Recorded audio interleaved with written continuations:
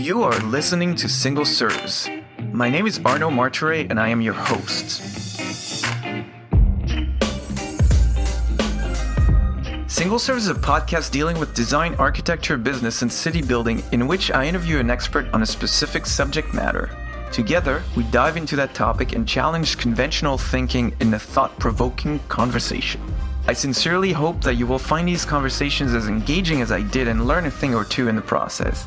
Don't forget to send us your comments, criticism, and praise. To do so, you can email us at hello@rvltr.studio or leave a comment online. You can also subscribe to the podcast on our website at rvltr.studio.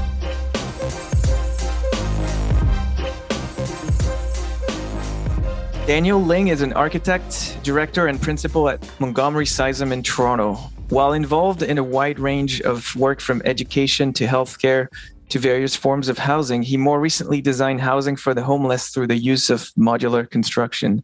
This is what we're going to talk about today. So, Daniel, thank you very much for being on the show. It's a real pleasure to have you. Thanks for having me. It's exciting.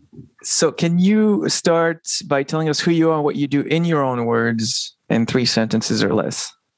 Sure, absolutely. So, to say I'm an architect, and together with my partners, we're really interested in working to build a practice that has a strong culture and to really do work that combines design quality with strong social value.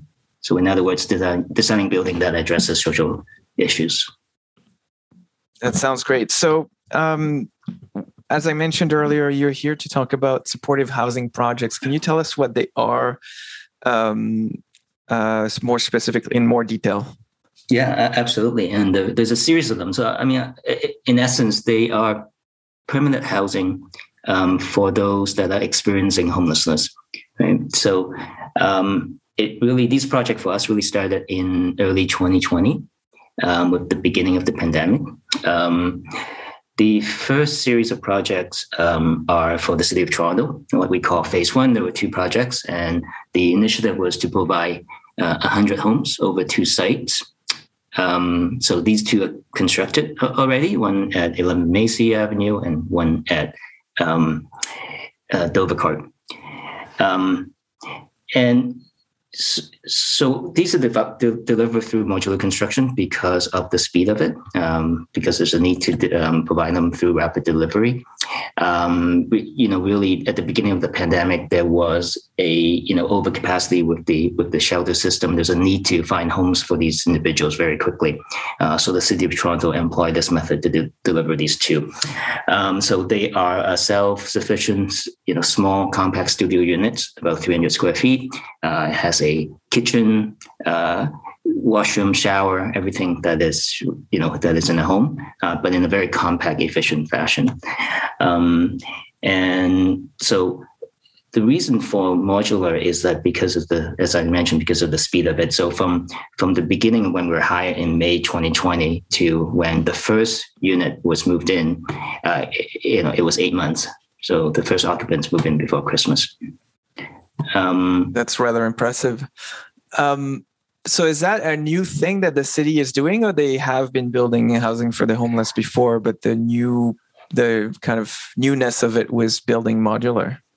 There has been housing for the homeless. There's also been various shelter facilities, but the modular construction component is relatively new. It was initially used in BC a few years ago, and then more recently here in Ontario. And so are you able to tell us a little more about where this type of housing fits in? Because I'm assuming the city has many solutions to deal with homelessness and things like that. Like, can you give us an overview of what the ecosystem is like for as far as the city is concerned? I can. I can give a bit of an overview. I mean, there's obviously the shelter system, which is temporary. Mm-hmm. There is something that's more transitional, where it's really a temporary housing. It's permanent housing, but it's intended to transition them out of the system. And then there's these housing, which is permanent housing, where they're intended to stay there for as long as they need. So in the case of these, do they become basically tenants of the city and they just stay as long as they need and then move on to other things later on? Yeah, the way these works is that the city would collaborate with a nonprofit. So the nonprofit organization would actually operate and run the facility, right? And depending on the particular organization, they might have offer different services or they might have different policies. Gotcha. So why did you get involved with housing for the homeless? Well, I guess there's two main reasons I could say. One I touched on earlier is that we're a practice that are interested in design work that has meaning, that has offer social value. And I think, the people that tend to work here with us are interested in doing design, but design that can make a difference. And what we realize that as a practice, even though that's sort of the culture and the interest, it also makes sense as a business model when you focus on work that have relevant issues that the community or society is facing at the moment. Mm-hmm. The government tend to be in the same place. Funding tends to be coming at the same time. We tend to stay nimble to the issues that are at play. So that's one reason. The second reason is, as a design challenge, is interesting for us. How do you work with projects that has certain constraints, and how do you find opportunities out of that? How do we use modular construction that has a certain perception of being perhaps institutional and turn it into something that fits into various contexts, into various neighborhoods? How do we do housing in a economical way? The idea of doing more with less. How do we work with such tight schedule? What does that mean from a design perspective? And so for us, it's interesting to create architecture that has within such constraints. So what would be some of the lessons you learned from that? Like, you've talked about some of the challenges you were facing and constraints. What would be the most important lessons you've drawn from it that you might be able to apply to future work? There's a lot of lessons. Modular construction and prefabrication is pretty interesting. There's the whole pros and cons of, quality control. What can be done in the shop could be extremely high quality because you're doing it in a controlled environment versus what happens on a site. So we take a lot of time thinking about how to design these so that how do we maximize the sort of type of work that could be done in the shop and minimize the type of work that's done on site.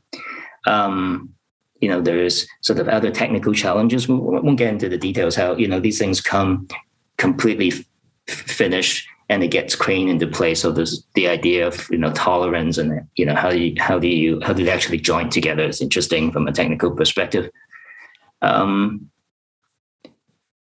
I guess the other aspect is because these are wood modular systems, there's a certain limitation. They tend to be 3 to 5 story. So it generates relatively compact buildings. So from a density and built form perspective, it's also interesting for us. The sites are relatively compact, 100 by 200 feet.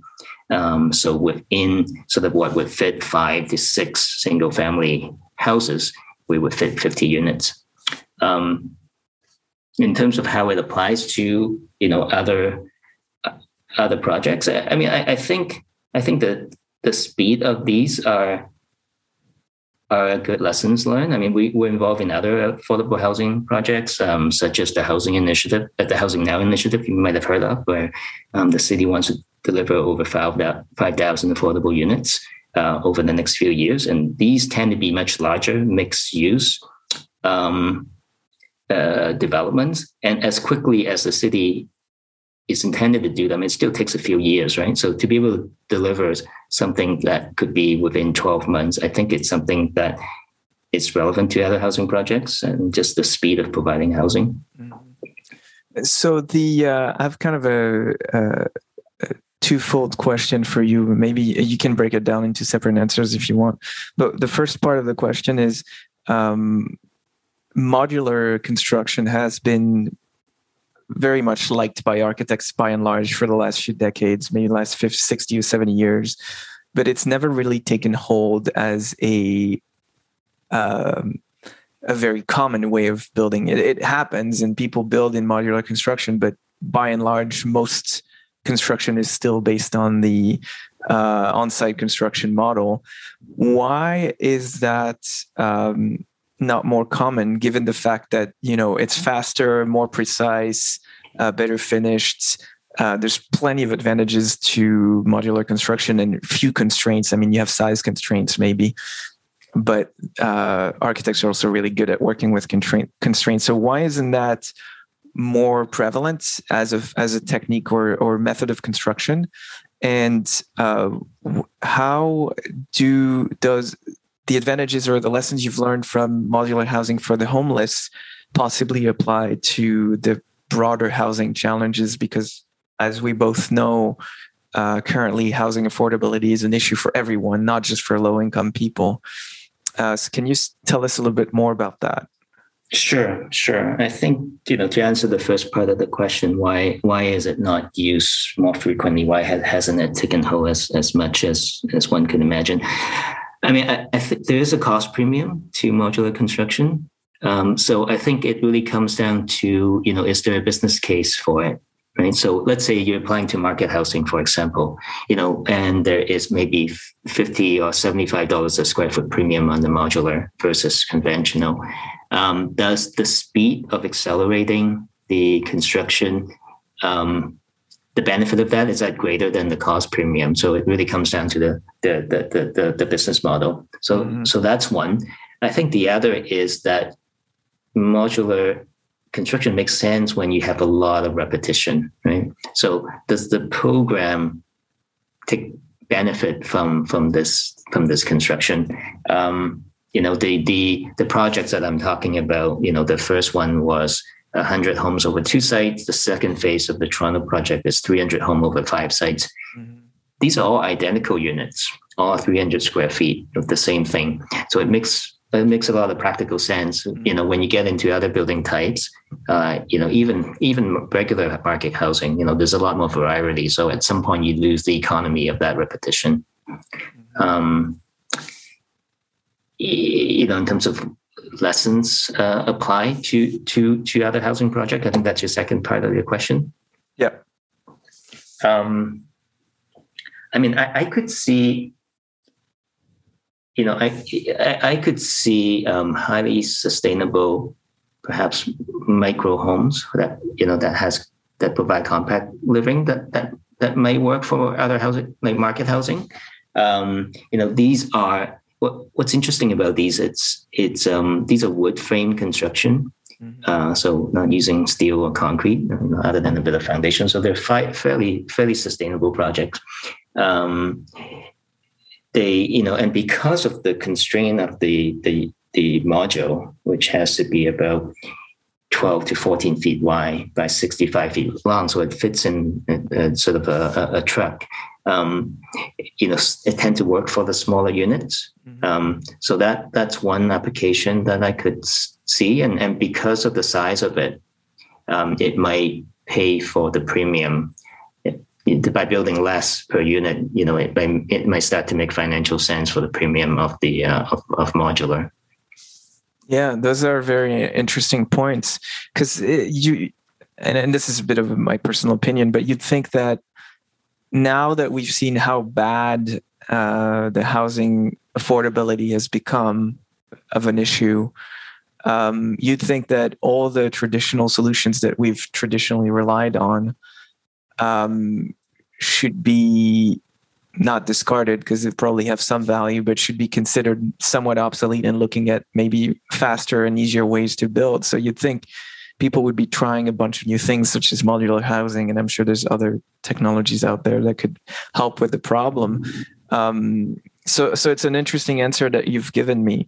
Would you see, for example, rental housing be reasonably based on the same model, or is that just so completely different that it wouldn't work for that? I think it's possible. I think it really, again, I think it comes down to the business case. How much are you able to charge for it, relative to the premium? So that's why I think, the idea, I think as the trend goes towards more sustainable living with a smaller footprint, maybe the sort of willingness to live in less space, it might start to swing it so that it makes sense from a business perspective to use this. The other thing that's interesting is, unlike, when developer build out of concrete, for example, which is the majority of the housing development, there's a certain economy to going high, right, with the tower footprint. Well, they kind of have to make their pro forma work, right? Right, exactly. The zoning and the development charges are so restrictive that they have to go as high as they can to maximize their revenue or profit. Exactly. So you don't see a lot of 3, 4, 5-story, concrete condos around.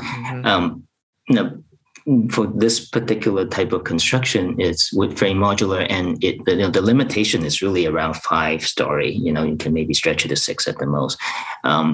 So a lot of the buildings we're doing are sort of the type of infill urban project that is the kind of density that we're missing a lot in Canadian cities. The one that we're doing now for Housing City Hamilton is 24 units on a lot that's only 100 foot wide, 3-story. And it would normally fit 2 or 3 houses at the most, and we're fitting 24 homes in that, in 3 stories. And so they actually fit well into the residential neighborhood while adding the type of density that we need. Yeah, I mean, there's a lot of precedent even in Toronto. The units are bigger, obviously, but you have a lot of those 3-4-story apartment buildings that are not much taller, if at all, than the surrounding houses, but have a slightly bigger footprint, and they usually have a flat roof, so you can have large units on 2 or 3 floors and have 6 homes on what would be a one large home on the same lot. So that makes a lot of sense. So you wanted to add something? Yeah, and I mean these particular sort of models that we're looking at for affordable housing, they don't have parking, so there's no underground parking, there's no basement. Because of the number of units, there isn't a large garbage sort of loading requirement. So it's actually a relatively light footprint on these tight urban lots. So that's, I think, something we can learn from. And could you realistically, in modular, build larger units, maybe combining several modules together? Could you have a 800 to 1,000 square foot apartment? Yeah, sure. You certainly can. You could put 2 modules side by side, and that would create a 1 or 2 bedroom units. That is probably in the range of 750 to 800 square foot. Yeah, absolutely. So I'm going to put you on the spot a little bit, but I'd love to hear your opinion on that. And just out of curiosity, what do you think are the biggest roadblocks to the current housing affordability issues that we have? And if you had a magic wand, what would be your solution or solutions to that? Well, I think the part of the roadblock is, I mean, City of Toronto is very unique, right? Where we still have a lot of single family housing in the downtown core. Yeah. So and there is quite a bit of resistance in certain areas to densify those areas. So, you tend to have a kind of this all or nothing approach, where the developer goes in, goes for the OMB and goes for the full blown podium, 40-story tower solution. And so, so if we have the magic wand, would be to look at innovative way to introduce these smaller scale housing unit, into the residential neighborhood and create a wider variety of housing, and to offer and maybe offer these smaller unit options that are quite sustainable. Where you don't have to, let's not build more than we have to, but fit it into the residential neighborhood. And I think what we've learned also through this process, and because some of the municipality we've been working with have been quite pushing the sustainability agenda quite a bit, is that these type of building can be done with a very low carbon footprint. These are not glass condos, glass housing buildings. They're highly insulated envelope. We have triple glazed window in them. Because they're sharp fabricated, you can take advantage of that quality and have really tight envelope with very low air infiltration. So, one of them we're doing is going to be Passive House certified. We are looking at a net zero prototype for these for this building type now. Next, this is something that's in on the drawing board. So I think we can easily do zero emission buildings housing in an affordable way out of this type of construction.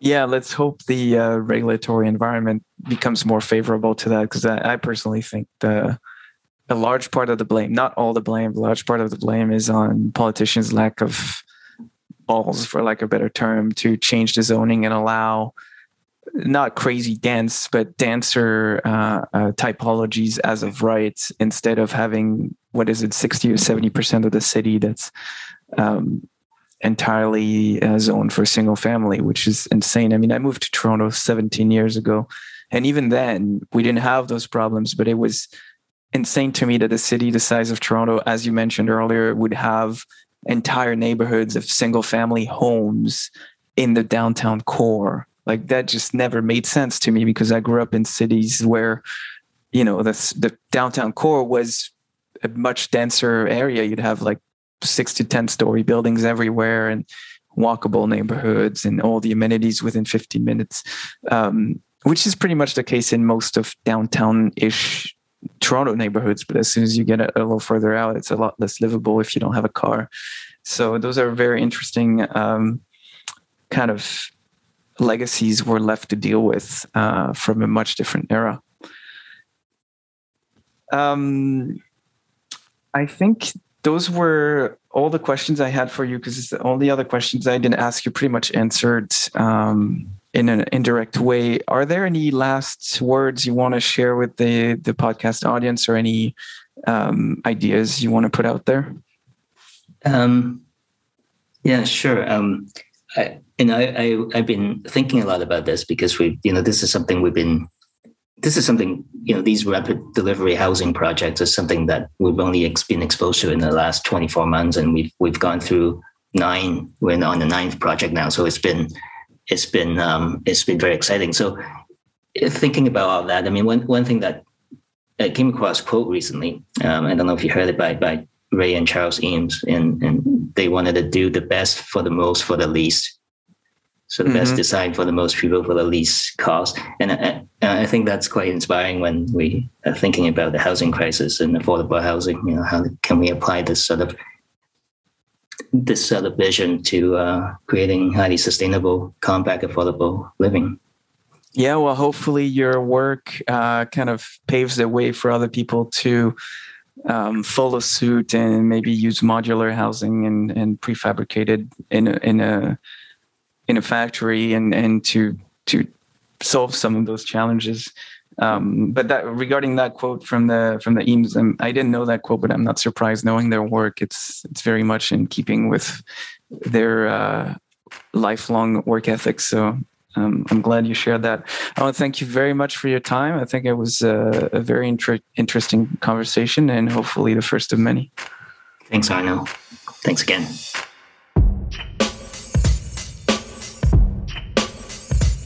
Hey, Arno here. I hope you've enjoyed this episode and that you'll come back for more. Please share with your friends and colleagues, and remember to subscribe on our website at rvltr.studio. Until next time, ciao.